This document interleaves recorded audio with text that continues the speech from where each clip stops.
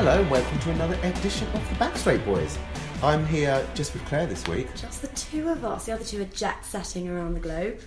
That's one word for it. Skiving is what I say. So you're just with me and Claire this week, but we're going to be hearing from everybody. They've phoned in, as have a few other people. We've got some couple of interviews this week. We're going to be talking about the season in general, the end of the Diamond League. Some people have written in questions. Lots of stuff going on. A bit of a patchwork quilt of a podcast episode, but I think that's good. It means we're going to be covering all sorts of topics. And yeah, I'm looking forward to getting started. Should we crack on? Let's crack on. So we asked everybody on Twitter to get in touch with some questions of theirs, and it sort of raised an issue that I think we should begin with, which is the fact that the Diamond League season has come to its grand finale last week. What did you think? I mean, both finales in Zurich and Brussels, which is having two is slightly problematic. I thought they were great athletics meetings. Oh, fantastic standard. And everyone turned up, which I loved. Almost every high-profile athlete was there, which is fantastic because we've had so much talk this season about fields, particularly in national championships, being really depleted, lots of no-shows. But I think the depth and breadth of every event was really top-notch. Yeah. So what was your favourite moment of, not just the finals, but of the whole Diamond League? Oh, okay, that's really tough. Because firstly, and we will turn to this later, I haven't been able to watch all of the Diamond Leagues because they have been as hard to find as Matt Wood. But it's true, where has he been? But also, there have been so many. But I'm going to say, can I have two? And I will do them briefly, I promise. Okay. Firstly, the strength and depth of women's distance and middle distance running, which I think has been exemplified by two athletes, Susan Kroemans of the Netherlands and Eilish McColgan, both of whom have run personal bests in 15, 3, 5 and 10 this season. Athletics Weekly did a tweet saying, Eilish, you should rename yourself to have PB after your name, because it's true, every time that girl steps on a track she produces a personal best, and I think that is just amazing, and it shows how you can use, as an athlete, you can employ the Diamond League circuit to just race yourself into fitness and race yourself into lifetime best form. I mean, absolutely, Eilish has been a highlight for me this year. Oh, yes. But the point you just made then about using the Diamond League, it's if you can get in races, and I think that's one of the issues with the Diamond League, it's a little bit inconsistent about who gets to race, but that's a whole other discussion we'll have a little bit later on. For me, and this was difficult because obviously I've kind of forgotten some of the highlights from the beginning of the year. It's a long because season. It was a long time. It starts in May, so it was a good few months ago. So the first thing that came to mind for me was something that just happened last week, which is it's a little bit of a cop-out. But I absolutely loved in Zurich Shawnee Miller-Uibo. She came off of the World Championships where she came on with one bronze after, I mean, she should have won the 400 metres. And she came into Zurich in the 200 metres, which is her second event, and you're thinking, well, she came third at the World Championships, she might be like... Destroyed the field. It was an astonishing run, 21.8. At this late in the season, after the disappointments of the World Championships, that woman is a very, very, very special athlete. She really reminds me of like Marie-José Pérec, Grace Jackson, some of my favourite athletes from the past. She's so tall. She always chooses to run on the outside lanes when she can, which is a very interesting choice. And she is definitely someone we've got to watch out, not just in the 400 metres, but she's a sprinter who, if she can run 21.8 that late in the season, then I'm really excited. She's going to be running very, very, very fast in the next few years.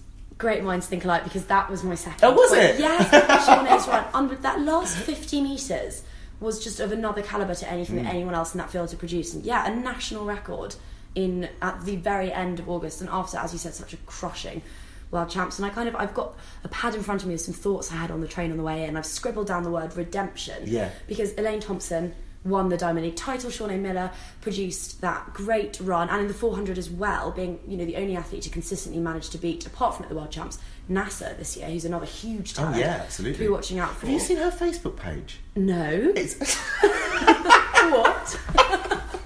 It's difficult to find because it's under a different name.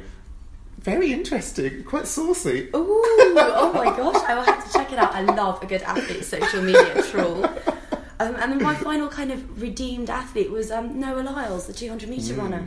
So he won the title. He's the youngest ever Diamond League winner. So he's only 20. Yeah. He's won the Diamond League title. Didn't make the Worlds because of injury. So yeah, he's it's his first pro season, and he's broken the 20-second barrier. He's won the Diamond League. He didn't make the World Champs, no, but what a great announcement to the world of athletics. That, and he looks like he's got a personality as well, because there's so many American sprinters, they all just blur into one for me, because they come around, they don't make the team, or they run fast, or they do make the team and they go out. Like, I can't keep up with who they are, but he's someone who's stuck in my mind since the World Juniors, which he won a couple of seasons ago. And I think to be able to stand out when every single athlete is wearing those lurid Nike strips is really something. So good work, Noah Lyles. That's another thing, that's a whole podcast in itself. Yes, athletics outfits, 100%. We will have to touch on that. So that's our two favourites. Now, we did ask Matt and Bayo to let us know a little bit about their thoughts about the Diamond League. Guess what? Bayo's done a rant. Hi, Bayo here. Sorry I can't be here this week, but I'm on my way to Toronto. I'm at the airport now. It's 5 a.m. I'm sat in a corner of Wetherspoons filled up with kids who seem to be on their way to Ibiza, I'm guessing, and I'm sat in a corner with people looking at me. But because I hate flying so much, I'm in a worse mood than usual, so I'm just going to give you a bit of a rant about the Diamond League. The Diamond League, or as I think of it, that kind of random selection of unconnected athletics meetings that take place over various points of the season with no particular purpose, and it's all entirely incoherent. I don't know what the rules are.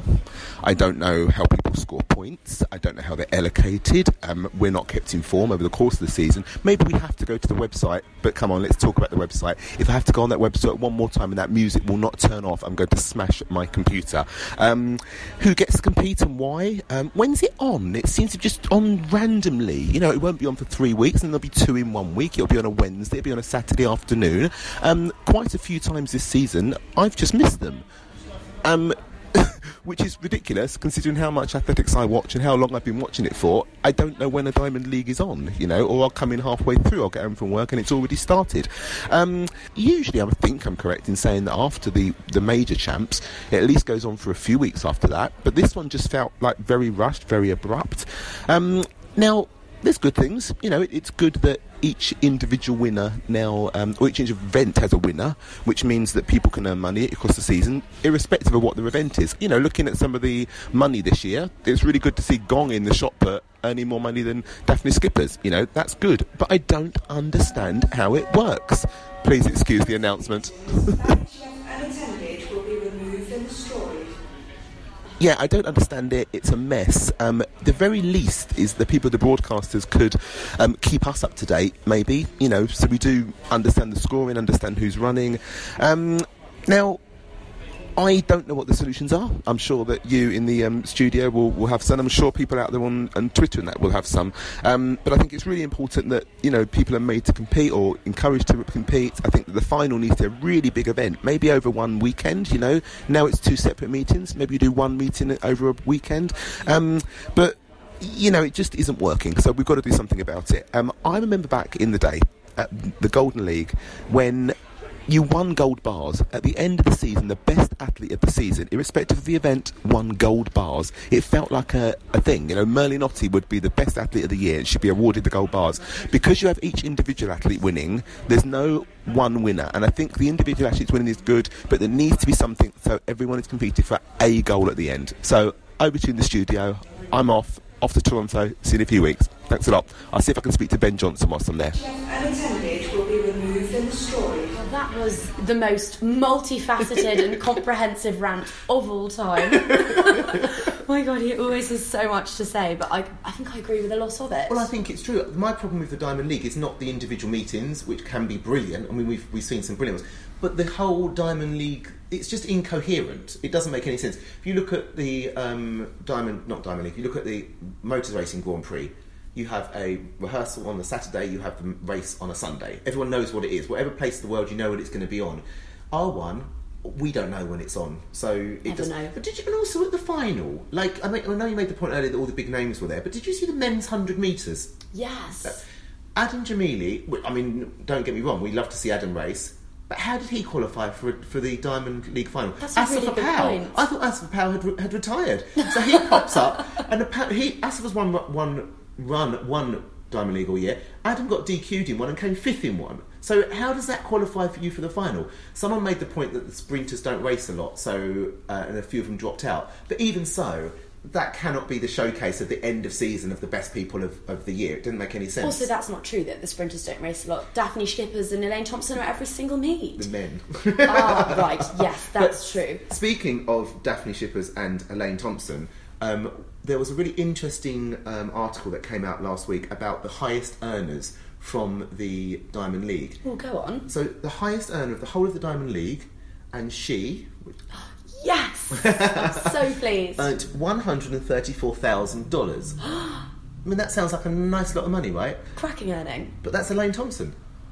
Who turns up to every meet. Turns up at every meet. She competed in 1, 2, 3, 4, 5, 6, 7, 8... Well, I can't count. I think it's 10. I think that was 10 meetings, including winning the 100 metres at the final, which you get 50 grand for. So that was a significant amount of her earnings. Shawnee Miller is second.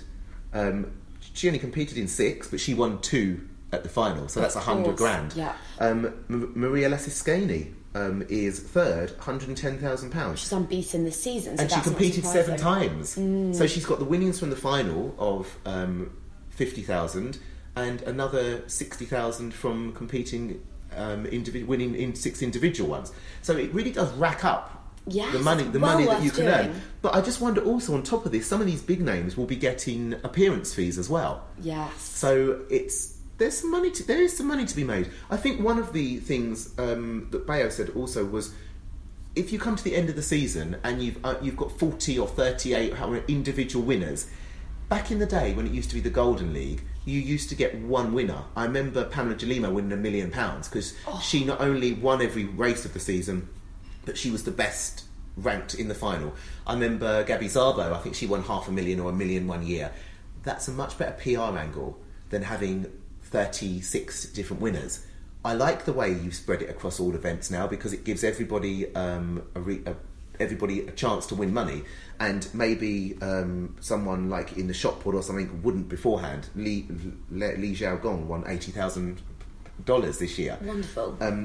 They used to pick and choose which events to use and the more popular ones got more chance. So it is much fairer this way. But from a PR angle, to have one person winning $1 million is a much better selling point. Ideas of PR and athletics are going to be so central to our talks over the next few podcasts, because I think we really do want to assess where athletics is and where it's going. And in a world in which a single footballer can be sold for £200 million, no one cares if an athlete has made 100 grand over a season, because I think in the time it takes for Lionel Messi to lace his boots, that's a season's earnings for a really top quality athlete. The problem obviously athletics has, there's so many different events, and if you look at the list, it goes down to number 607. That's Marie-Laurence Jungfleisch, who's the German high jumper. She won $500. So that's the bottom end of the earnings that people can make. She just made $500. But that just won't have covered once. her flights, her physio, her manager, everything that will have entailed. So, yeah, it's a bit like being on the tennis circuit. Until you break into the world's top 100, you're barely earning a living. Yeah. There's some very well-known names, though, who are quite low down because they just didn't compete very often. So it's a tough one. I haven't got the answers, but something needs to change a little bit, because it's just, at the moment, it's just not made for purpose. Hi, my name is Kim Collins, and you are listening to the Backstreet Boys. Certainly not. And something that I think some of our Twitter Q&A participants, and thank you very much for all of you who got involved, there were some really thought-provoking questions in the mix. One of the questions actually really did pick up on that by sort of calling out the Diamond League for, as you said, the sort of infrastructural problems with it as a competition, which I think are completely undeniable. And that was Warriors, which is we'll retweet some of these. Warriors WARR 10RZ Track and Field dropped us a tweet saying, how could Seb and the IAAF expect to increase the popularity of athletics when live coverage of non-Diamond League meets is so tough to locate and view? Discuss. Ooh, well, I mean, there's a long discussion there, and I'd include coverage of Diamond League meets, which we may get covered, but like we don't even know they're on. But you're absolutely right. There's meetings in Zagreb. There was a meeting in, what was it, in Berlin? What was the Easter just last one? week? Yeah. Were they on TV? Not that I was aware of. I found a radio stream of it, and I caught up on it that way. And I'm so glad that I did, because Caster Semenya set a world lead in the 600 metres, which was absolutely stonking. I think you have to call it a world lead. A world best. There we go. Well, that's neither of us were right. That's great. But you've got these incredible performances and you just don't know that they happen until you see them on Twitter from that kind of core group of athletics fans. And again, that's not helping to push athletics out to wider audiences. Yeah. It's all just so disparate. I feel there are kind of arbitrary events all over the world, and I know that we've discussed there being a global calendar during which athletes travel like tennis on a route around the world, competing in clearly signposted and clearly available meets. But there's also this, like you said, there's competing interests. European athletics is nothing to do with the IAAF. The IAAF is a partnership hold or something with the Diamond League. They're not the same thing. So there's all these competing things. National trials are on the same week as other things are on. So someone needs to sit down and sort out the calendar. But you're right about the TV. Or European athletics do a very good job of putting things on their website. Yes, really. So good like streams. European Under-23s, European Juniors, very good streams. Nothing complicated. Like a couple of cameras and sometimes just one person commentating. IAAF, I think, really needs to work on that. There's so many. They've done it on YouTube, but didn't they have done it on? I'm sure there's a YouTube channel of something IAAF. Okay. But it's nowadays there's so many ways of getting information out there. Be it on social media, be it on YouTube, be it on one camera on your own website. We don't have to have the BBC or Eurosport there. We just want to see what's going on. Exactly, and that's one of the things that's so good about athletics. It's not only is it universally appealing and very simple as a sport, but to cover it really doesn't need to be complicated. I do a lot of work for Vinco. Yeah. I know we're going to have Matt Quine from Vinco on to talk to us about life on the Diamond League circuit in the future. And Vinco, we have 2 cameras. Yeah. And I think that what we put out, again, it's very rudimentary, but it's good quality. And if you want to know what's happening at the meet, it's all there.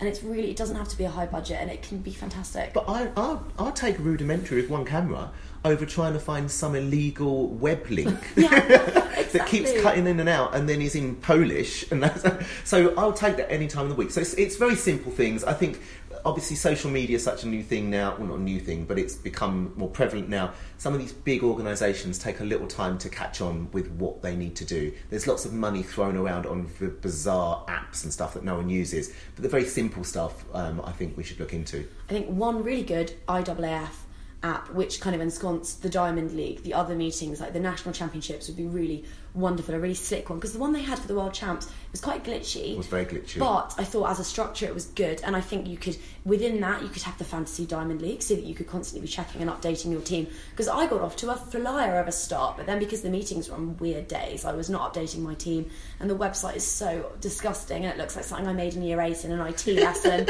and that could really be updated. And also, speaking of Twitter, why are there so many different Diamond League Twitter accounts? Yeah. Because there's the central one, but then there's also ones for the particularly large meets. But that's what we were talking about. Everyone's got disparate, everyone's got competing aims. So, it's just a bit incoherent. It needs to be unified because the talent is there, the raw materials are all present, and there are all these wildly enthusiastic individuals working on it. So the product... it's a rough diamond, but it's a super rough diamond, but we could make it something really lovely with, I think, a little more cohesion and a bit of kind of ruthless trimming down of the athletics calendar to form something that's really coherent. I'd be very happy if it didn't start in May and finish in September. I'd be very happy with 8 very high quality meets. Oh yeah, well, absolutely. I don't know how many there are at the moment, but it feels like there's too many to me. Bayo again. My favourite performance in the Diamond League this year was Karsten Volheim in Oslo. Kind of came out of nowhere. I just love that guy. He's just brilliant for the sport, great personality, and I love the way he runs. He just goes out and gives it 100%. I was going to say 110, but that's really naff, isn't it? He gives it 100%, and he clings on, and I love that. That's just such a gutsy way to run. It obviously can blow up, but it didn't. It worked brilliantly there. It worked brilliantly in other Diamond Leagues, and it worked in the World Championship. The only thing I dislike about it is the minute he did that first race, I meant to go and put some money on him at the Worlds, and I didn't. And if I had, I would have cleaned up. But never mind. He's fantastic. My favourite new athlete of the year. Fan of the pod, I'm sure she won't mind me saying so, but the wonderful Smoky Mozzarella, of course, she's so supportive. Exactly, our good Atletico friends dropped us a line. She said, inspired by Bolt versus Farah, Sean Crawford versus Zebra, Martin Rooney versus Guy Learmonth, what other cross-discipline showdowns would you like to see? What's Martin Rooney versus Guy Learmonth? They're clashing, I believe, at the Great City Games at the North Run over a nicely awkward middle distance. They normally do a 600 or a 500 at that event, a street one as well, which is amazing. Worked on the coverage of it last year, and the atmosphere, it was carnivalesque, it was wonderful. And they've been really hamming it up on Twitter. It's been almost like a sort of pre-boxing hype. I've missed all that, gone straight over my head. But it's very interesting. And there's been some things, I remember when, was it Maurice Green and... No, it was Jonathan Bailey and Michael Johnson did an indoor 150 or something, and they both pulled up injured. But people always say, you get the people who don't know much about the sport go, oh, let's have Usain Bolt versus Mo Farah. That's not going to work. No. But there are so many different combinations, and I was thinking on the train, and you know what I would love to see? A women's 4x1 quartet against a men's 2x2. I was thinking about which times would be comparable. 1 sec, I've got to get my head around that. So if the women could run like 41 or 42, men would win, I think. They would, but I think you could then get really clever about it and scientific. And when we had the amazing walk versus run with Tom Boswell, that was fun. It was really fun. It was a bit silly, but it worked. But a kilometre versus 1,400 metres, someone really sat down and calculated they did, didn't they? And it paid off because it was great. I was on the edge of my seat, and I was thinking on the train, we could do a Radisha versus Karani 500 metres. We could have Van Niekerk against Amos over 500 metres. They would be fascinating, but I think really mixing up the disciplines. We could have Carson Warholm over the hurdles against a woman. Yeah, she would have to go over like 380 or 370 metres. But if someone sat and did the maths, that would be absolutely glorious. Yeah, I mean, I'm not a fan of these kind of gimmicky things because I don't think they're necessary. Because I love the sport so much, but like I'm reminded all the time, it's not about me. Like, we're trying to get other people into the sport. So, especially like at the end of the season, for a bit of fun, I'm all up for all this kind of stuff. But like you said, at the City Games, they've done some really good ones, like the 500 distance, 800 metre runners against 400 metre runners. Fun. And they don't know how to run it either. 200, we've had 200 hurdles. Yeah. So, I'm up for that. I can't think of any off the top of my head, but you've come up with a couple of good ones. Yeah, or maybe let's get 3 male jumpers, long, triple and high, and 3 female, and they each get 3 attempts, and then you take your total highest efforts, add them up into one enormous distance. Chuck a pole, sorry, I can't believe as a former pole vaulter I forgot pole vaulters. Did you used to do pole vault? I used to be, I wasn't very good. I did pole vault for my club, my best was 2 metres 50. That's, my best is higher than yours. Only in training. So my club roped me in, completely standard, like Southern Athletics League. We really need a second pole vaulter. So I do the steeplechase, the pole vault, and the 4x4. The officials used to always go, "Why are you back again for such a weird, unrelated event?" For a point, that's why.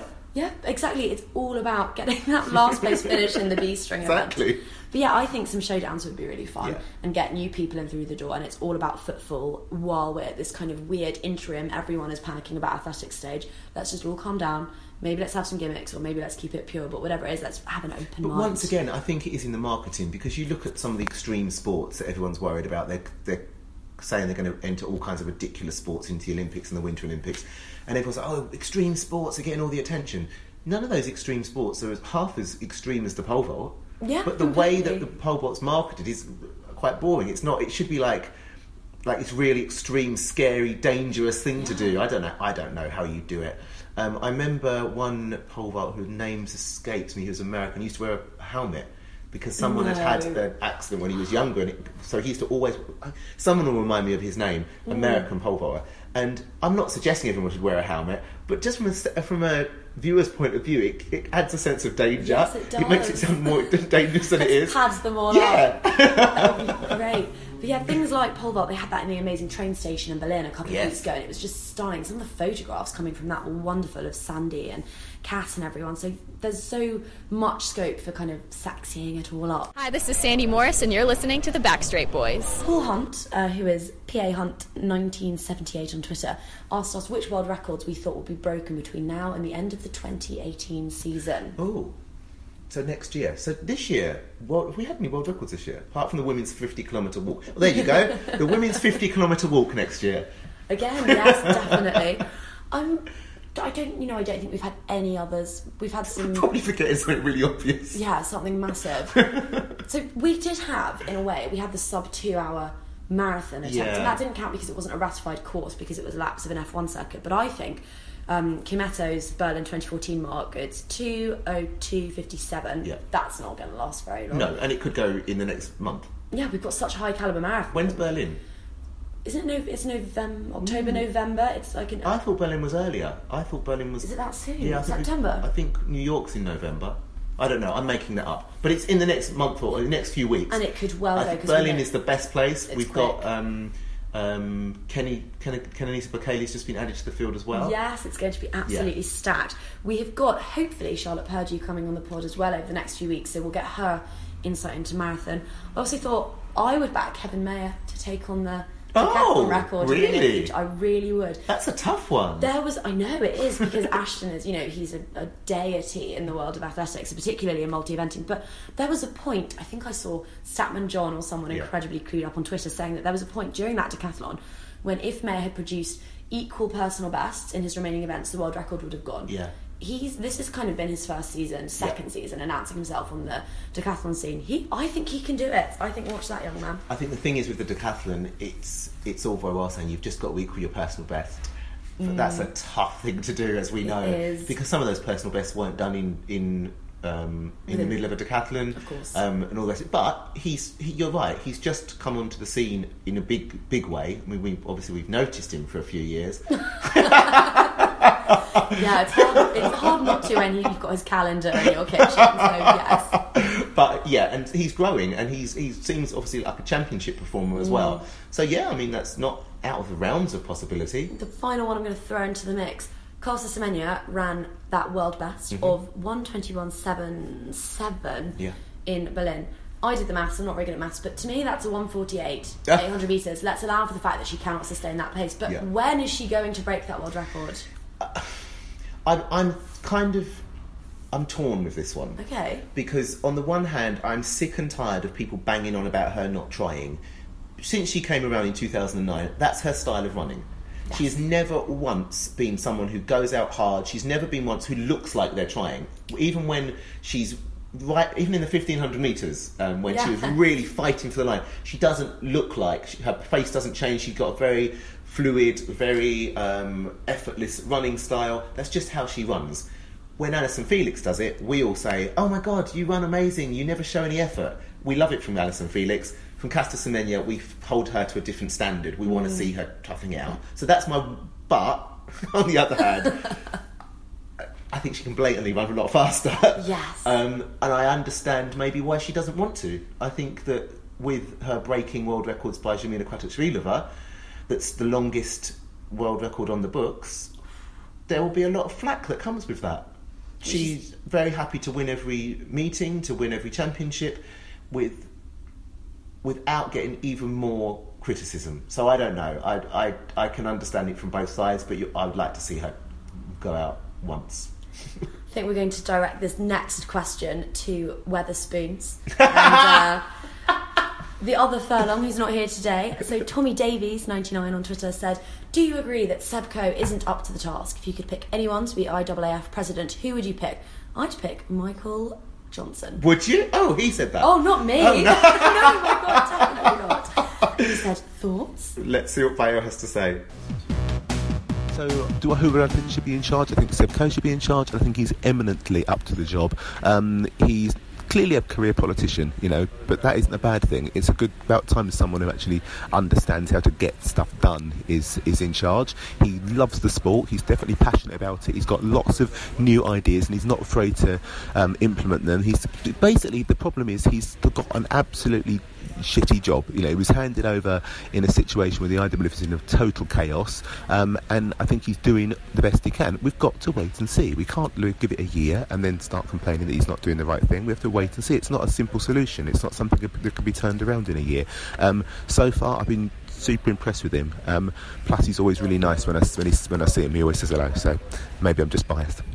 No, after you. You've had enough from the furlongs. Oh no, never. Never could, never will. So Bayo there saying that it's a bit of a poison chalice. I think I agree with that. He had to get to be president of the IAAF or anything. You have to make compromises along the way. So a lot of people are like, he didn't stand up when he needed to. He didn't do this. His assistant was corrupt. Blah blah blah blah. Yeah, absolutely. And now he's president, and now he can do something about it. And if he stood up and said something 3, 4, 5 years ago, he wouldn't now be president, and we'd have another corrupt career person in charge. So I'm very happy he's in charge. I am very willing to give him the benefit of the doubt for the moment. And so far, the stuff with Russia, I think, is very positive. The banning of the transfers has been very positive. I think he said a lot of the right things, but click his fingers and change things overnight, and he needs to bring 205 delegations with him as well. So we're in it for the long run, and fingers crossed he's the man for the job. Completely agree, and I think that inactivity and stagnancy has been a major issue with athletics over the last decade, which is why we feel like we're at such a crossroads now with the retirement of several major figureheads within the sport. And I think, so because of that, yeah, as you said, we need to let Co make changes and trust him as someone who loves the sport. He doesn't want to see it decline. No. And he is a lover of the sport. He's not, I mean, he's in it, obviously he is a careerist. He was a politician beforehand. He ran the Olympics. Great, he's got great experience, but he does genuinely love the sport. Exactly. Genuinely love the sport. He's not just in it for the money and the prestige that comes along with it, but he definitely is a definite lover of the sport and always has been. So that's a definite bonus. Speaking of difficult jobs, IAAF president, really hard. I would say at the moment, being a sprinter in Britain is a massive ask, seeing how talented all of our young guns are and how brilliant some of the role models they have kind of in the upper echelons of British sprinting are too. I'd love to look up to Ailey Doyle and Martin Rooney as a young sprinter and see them.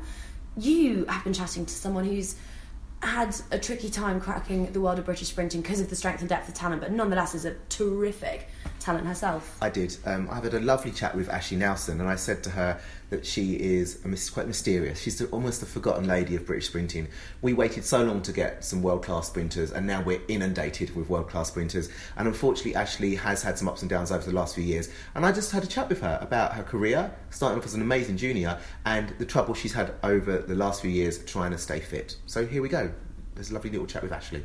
The reason we wanted to talk to you, because as I said to you when I was prepping for having a chat, every season we get all excited at the beginning of the season because we think you're going to run amazing, and then you get injured and we're like, oh, what's happened? And you disappear, and you're very mysterious. So I wanted to get to the bottom of what's been going on with you. First of all, can I just say I love being called mysterious, because I'm like really not mysterious at all in my eyes. Well, to the fans you are, because we obsess specifically about, I think, British female sprinters, because for so long we didn't have any female sprinters. Between Kathy Cook and like Abby and Jeanette, we had nobody really. Good national level sprinters, but not on the world level. Obviously, we've always had great juniors, but that transition to the senior thing has been really difficult for people. And then around 2014, everything came together, and there were so many great sprinters, and we all got very excited. But actually, just going back a little bit, because you actually were an amazing junior, bronze at the World Youth behind Asha, and also silver at the World Juniors. So when you were 6, and then you went to the Olympics when you were 17. Yeah, it's true. So what is it like when you're that young and you're having that much success? And do you look to the future and think, I'm going to be Olympic champion one day? I think at that age, I was just so excited to run, and all I ever did was run. I didn't have a process. I kind of went and warmed up kind of half-heartedly, and it was just fun. Like at that age, all I wanted to do was kind of go to the track, have a laugh, and just race. And literally that's all it ever used to be. And I also think I did take a lot of things for granted in terms of, so I went to the Olympics in Beijing, so I was 17. And then I was like, right, so I'm going to go to this Olympics. I unfortunately didn't get to run because I was so young. I think I was selected to go for the relay. I think the relay coaches at the time were just a little bit, maybe worried isn't the right word. Maybe they were just a bit anxious or a bit conservative about letting me run and things. And obviously the other girls, Jeanette, Laura Turner, Emma Anya, Montal, Annika, they were all running well at the time. So I was just if we remember, they dropped the baton, so maybe you should have been in the team. Second, third. The Jamaicans ran in their lane, and everything just kind of went up in the air, because obviously a lane is made for one person, 2 people at the most. Mm-hmm. Not made for 4 people, and everything just kind of went up in the air. But I kind of took for granted that. I thought, right, so Beijing, then London, and then Rio, and I just thought everything would go smoothly. And unfortunately, as you've mentioned, it hasn't. My transition from junior to senior hasn't been as seamless as I would have liked. But I think that's for lots of athletes, it's that very difficult thing where you do win lots of things as a junior and you move into the senior ranks. And for a few years, you have to get used to it. You do have to get used to losing and not being the best. And I think there's extra pressures coming with that. So very few people do make that transition. I was looking at when you were at the World Youth, and I think Delilah Mohammed won, Christian Taylor won, Daria Klashina won, David Stall won. Chris Clark beat Kirani James at that one. So there was some big names who are very famous now, but there's also people we've never heard of ever since. So it is a really tough transition. Looking at your results on Power of 10, it looks like you were injured in 2009 and 10. There's not a lot of results for you in those couple of years. So did that play a part as well? Yes. So 2009, I went out to Portugal for the European team. Mm-hmm. Was it in Liera? Yeah. I think I was there. And I was supposed to run the 100 there and tore my quad. Following year, World Juniors in Canada, was out in what's called Mannheim, part of the relay, pulled my hamstring on the last leg. So that wasn't great. 2011, I actually had a high hamstring kind of tendinopathy, which lasted the whole season and even into So in 2011, that got diagnosed at the end of the season, and from 2011 October until 2012 March, I actually didn't step foot on a track. Right. All my training sessions were actually done in the gym or swimming. Oh, wow. And if you remember, 2012 I actually came out and won the trials, albeit it wasn't a fast time, but I was still able to win the trials off of three months training. Yeah. And then the kind of, although I won the trials that year, it wasn't fast enough to make the Olympic team. And of course, Charles was the coach, so he was being very specific about who he wanted to take. Exactly. And then we went to Finland for the Europeans, and we actually qualified as the relay team, but then as we were getting interviewed, we found out that we got disqualified. It was that weird track, wasn't it, that was kind of square? Yeah.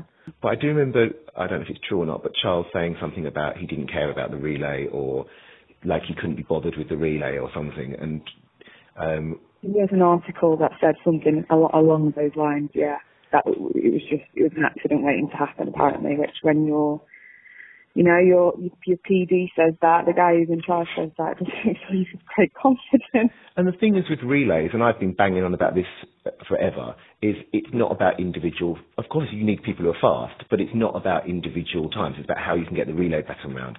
So you need to have someone who's prepared to invest in your coaching, in getting you together as a team, in practice. And if your head coach can't do that, you can't do it individually when you live all over the country. So it's very... Yeah, definitely. And I think that's what's happened of late.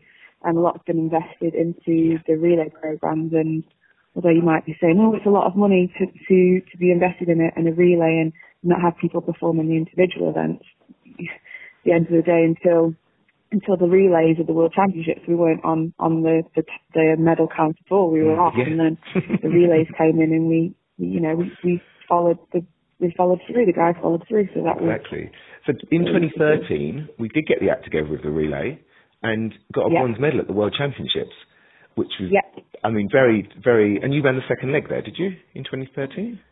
Yes, I did. I was originally supposed to be on leg 4, but unfortunately Annika Anora got injured and doing the 200 metres. So 2 days before, the order was actually swapped around, and I was put on the second leg because I was one of the people who had experience on that leg.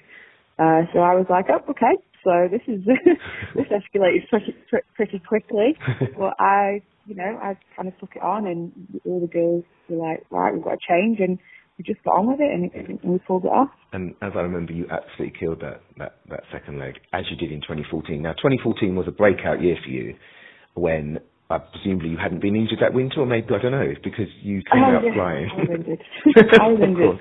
So basically, the Commonwealth Games was in Scotland, it was up in Glasgow, and I turned down the individual in Glasgow. Course, yes. Because I was carrying a niggle, same quad. Every type of tape you can think of, I was stuck together with, and it managed to pull me through. And so I turned down the individual in Glasgow, but was part of the relay team, which I really wanted to be part of.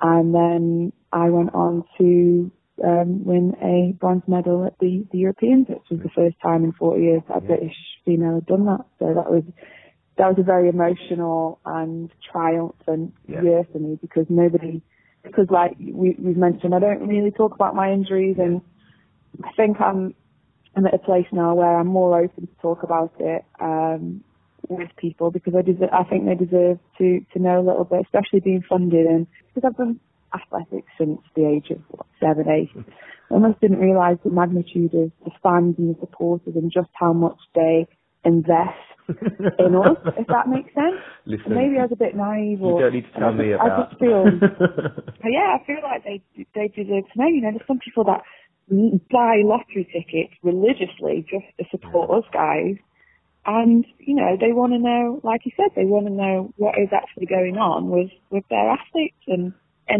sometimes it's because, you know, they just kind of a bit nosy, but actually I think genuinely people care. People actually care about their British athletes. Absolutely. And I think that's amazing. And I mean, obviously, you know, myself and my brother are obsessive athletics fans, and we know lots of others. And especially since the advent of social media. Before that, it was all forums. The IAAF used to have a forum, Athletics Weekly, Track and Field News forums. So a lot of the people I know from athletics are people I met in forums, like 15 years ago. And obviously now with Twitter, we communicate even more. But we've all got a lot of private chats going on in Twitter where we talk about everybody, and there's the amount of knowledge that comes from the fans going back for years. We remember who won what, and as a junior, and who did this, and when they were injured and everything. Yeah. So it's really nice for you to do something like this, to explain a little bit to us what's been going on with you. Since 2014, it's feel like every summer there's been like a full start. Not literally a full start, but like in May, you'll come out, you're fit, you're healthy. We're like, yeah, Ashley's going to run really well. And then, I don't know, you disappear and we don't know what's going on. Presumably you've been injured every year since then. Yeah. Without going into too much detail, over the last 3 years I've had 3 surgeries, which people don't know about. Yeah. And I don't really want to go into that too much, because I feel like and one of them being this year, I feel like I'm kind of at the other side now. Good. But yeah, it's been the same thing. It's been my quad. Right. Literally. The only thing that, touch wood, I've hurt over the last 3-4 years is this quad. And basically last year, leading up to Rio, I ran at the Birmingham Diamond League. I ran 11.3 to a -3. I remember. And was up with Daphne, and you know how it went down. She literally just finished before me, and I'd like to think she was trying, you know. And then it was a heat, and I think the following heat which had the other girl like Dina and Desiree, and then they ran 11.03, 11.04, something like that, because the wind had changed. So that was quite positive. Some people were like, oh, you're so unlucky, but for me it was like, right, okay, let's go and do it. Like, I know what I can do. It gives you a measurement of where you are. Unfortunately, the following week in training, I injured my rectum tendon. I saw the doctors and things, saw a surgeon, and he said, if you want to get back to the Olympic Games, you need to start praying now. So the prayers came. I managed to get myself back in a position where they selected me for the relay. I went out to Rio. I'd run really well. They practiced me on several legs and were really, really happy with my progress. And they were like, right, well, you know, let's see what happens with the ladies and their individual events. And, you know, they select the teams based on a number of things, not just speed, but handovers, experience, and who they think the best people for the job are. And I like to believe that I was up for selection, but unfortunately 2 days before the actual race, literally the day before they were picking the team, my rectum, it kind of went again when I was out in Rio. So I actually took myself out of the selection. There's people, not necessarily in this team, not necessarily in this group of girls that are there now, but I know in the past there would have been people that wouldn't have said anything, and they would have just taken their chances. But that's not the person I am. Maybe people will think, oh, well, you're silly not for not trying. But in my mind, it was a 50-50 chance. Mm-hmm. And that's not the chance that I was willing to take, because if I'd got on that start line, if I'd got on whatever leg it was and got 50 metres down the track and pulled up, I just wouldn't have forgiven myself. So that I didn't want that. I didn't want that responsibility. So unfortunately, I had to withdraw myself.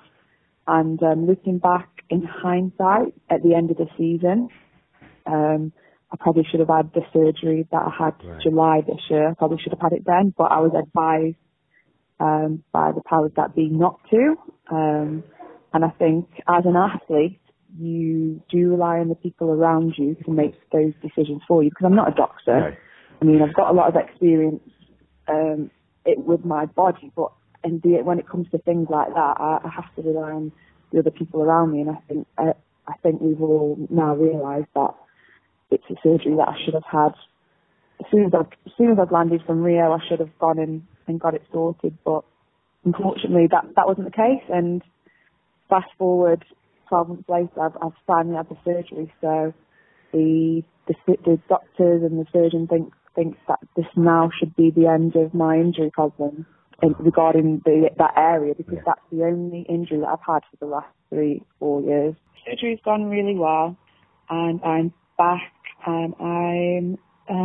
Tomorrow I will be 7 weeks post-surgery. I'm back in rehabbing. I've been back 3 weeks now, and everything's going really well. And we're hoping that I'll be running, September, within the next 2 months, 2.5, 3 months. And should be able to get a really good winter and come out next year firing. And I'm looking forward to putting all the injuries behind me. Fingers crossed that they've actually sorted out the problem, and we'd love to see you back on the track. Obviously, you've been around for a long, long time now, but you're only 26. Yeah. I mean, because obviously I just looked through your results and stuff to talk, and I was like, oh my God, she's so young. You're the same age as Asha. You were contemporaries. Asha's actually older than me. But you look how she's come back from the injury. She had a dreadful injury and was out for 4 years, I think. And she's come back fully fit, European indoor champion. So I'm sure we're going to see the same from you. I mean, you've got another 2 or 3 Olympics in you. Ooh, 3. I want babies. Okay. I don't know if you noticed, I think you may have done, but I ran a couple of 4s this year. Well, that was my next question. That was my next question. Okay. So I'll let you. What I was going to ask is, what are your plans for next year? Because obviously there's the World Indoors in Birmingham. I don't know if that might be a bit early, and then the Commonwealth Games, which is not long after that, and there's the European Championships in Berlin. So there's a lot of things on next year. So what are you planning to run, and what events are you planning to compete in? Obviously, it all goes back to how I rehab and time frames and things like that. So, like you mentioned, the indoors might be a little bit too soon. I'm not quite sure. I'd have to find out. But yeah, definitely, I have the 100-metre qualifying for the Commonwealth, but so do the other girls. So it depends on who wants to do what and who they select.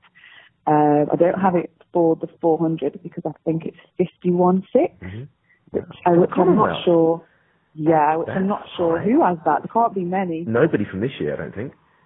I think maybe Emily Diamond, Possibly, maybe. But they weren't fast this year, the girls. I mean, they did great at the relay, but individually, they did. People weren't fast. So maybe, I don't know if there's a relay conversation, because also I haven't been part of the GB relay for a few years now, and I'd love to get back involved in that, because like you said, the ladies are doing amazing, and I want to be part of that, because although it's an individual sport, there is something quite special about finally getting the opportunity to be part of a team, because you get to share it, and that is really exciting. Events. I love the 100 metres. The 100 metres is my baby, as I'd like to say. But at the same time, I think the reason you always see me at the beginning of the season is because I can run I ran 11.3 when I was 16, 17. And I feel like whenever I try to ramp it up, my body is almost saying, no. Yeah. Not quite, but what I found with the 400 this year is the intensity is a lot lower, but I do actually have the strength. I have to listen very carefully to my body, because you said there's been conversation, you didn't know if it's not the coaching, but the training that I'm doing and things. And one thing I do have to say is my coach, Michael Aflaka, has actually been, like, I don't want to say a godsend, but he's been amazing. Like, he's listened to the physios, he's listened to the doctors, he's listened to me, my body. And when I've said, actually, maybe can we try this or maybe can we try that, he's been brilliant. And I know he has a reputation of, oh, don't go to Michael, he works you too hard or you'll get injured and things like that. And I don't think that's fair. And I think if people are basing that off me, then please don't base that off me, because I'm a bit of a freak of nature. And one thing me and Michael have spoken about is maybe, you know, going up to the 4. Yeah. Because if that's going to give my body the break that it needs, then I'm not scared of a bit of hard work. Yeah. Who knows? I think I have the ability to run the 1, 2, and the 4. Mm-hmm. So yeah, it's really exciting actually, because it's just opened doors. Like, it's opened doors to me, which I never thought I could be a 400 metre runner. And then all of a sudden I'm like, wait a sec, I have done no training for this 400 metre walk, and I ran a 52.8 at a track in the middle of Wolverhampton, and the next person ran 66 seconds or something like that. So I basically just did a time trial on my own. So whatever you choose to do next year and what events you're at, we'll be at all the events, obviously. So we'll be there, we'll be cheering you on. Thank you so much for coming on the Backstraight Boys today and having a chat, clearing up a few of those things so we don't have to pontificate in secret chat rooms anymore. You laid it all out there and what's going on. And you're no longer mysterious, or your cards on the table. So thank you so much. I wish you all the best for the winter's training and for next year, and we really hope to see you in PB shape. Thank you so much. I appreciate it so much, and all your support and all the fans and stuff like that. I appreciate everyone's support, because I know it must be hard when you have an athlete who's here today, gone tomorrow kind of thing, but the constant support is just fantastic. So thank you so much, everybody. Fascinating chat. She's so lovely. She just comes across as an absolute ray of sunshine. And as what really struck me there is the fact that there is so much more to come from Ashley. And like, we definitely haven't seen the last of her. We cannot write her off, because there have been injuries and because there have perhaps been others enjoying the limelight over the last few seasons. So I'm keeping everything crossed that we see more of her. Yeah, and it also, just that little explanation of what has been going on with her stops all the speculation. So it's really nice to hear. So fingers crossed, Ashley. Thanks very much for chatting to us, and good luck for next season.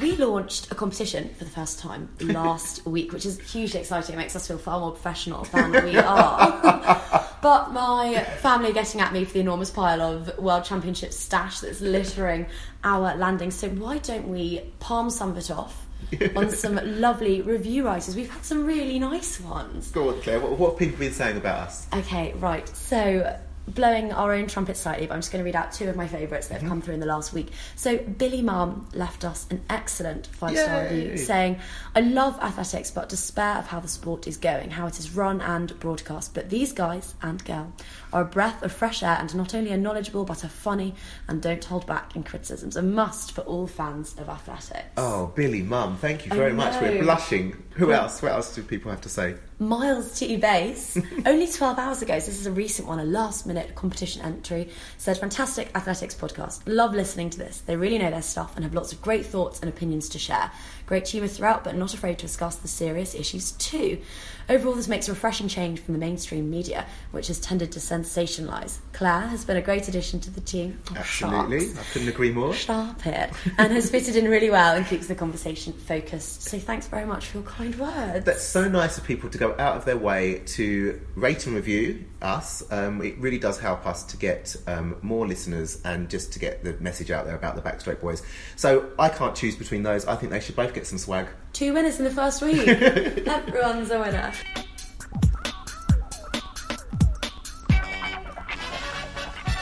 So keep the reviews and ratings coming. We'll do this until Claire's landing is free from World Championship swag. So we will be in touch to get an address to post stuff off to you. So thank you very much. You know, I'm a player a roulette on casino, and I'm all gambling on the red today. And it's fucking red, man. It is. It is 7 red. I know exactly the number. That's my lucky day. I've mentioned this on previous pods, but do you remember when I watched Laura Muir in the 1500 metre final, screamed myself hoarse, and I remember thinking to myself, gosh, I've really lost my voice off the back of this. I hope I don't bump into anyone I have to speak to. Turned around and Anouk Vetter was stood there, and I thought, I cannot pass up the chance to get her on the pod. So what did you do, Claire? Well, I thrust my phone beneath her nose, and I asked her all about her wonderful javelin throw, which arguably won her the bronze in that really wonderful women's heptathlon competition we had. What's reception been like back at home? Oh, I don't know. We will see if I'm back home. I had a lot of reaction from Holland.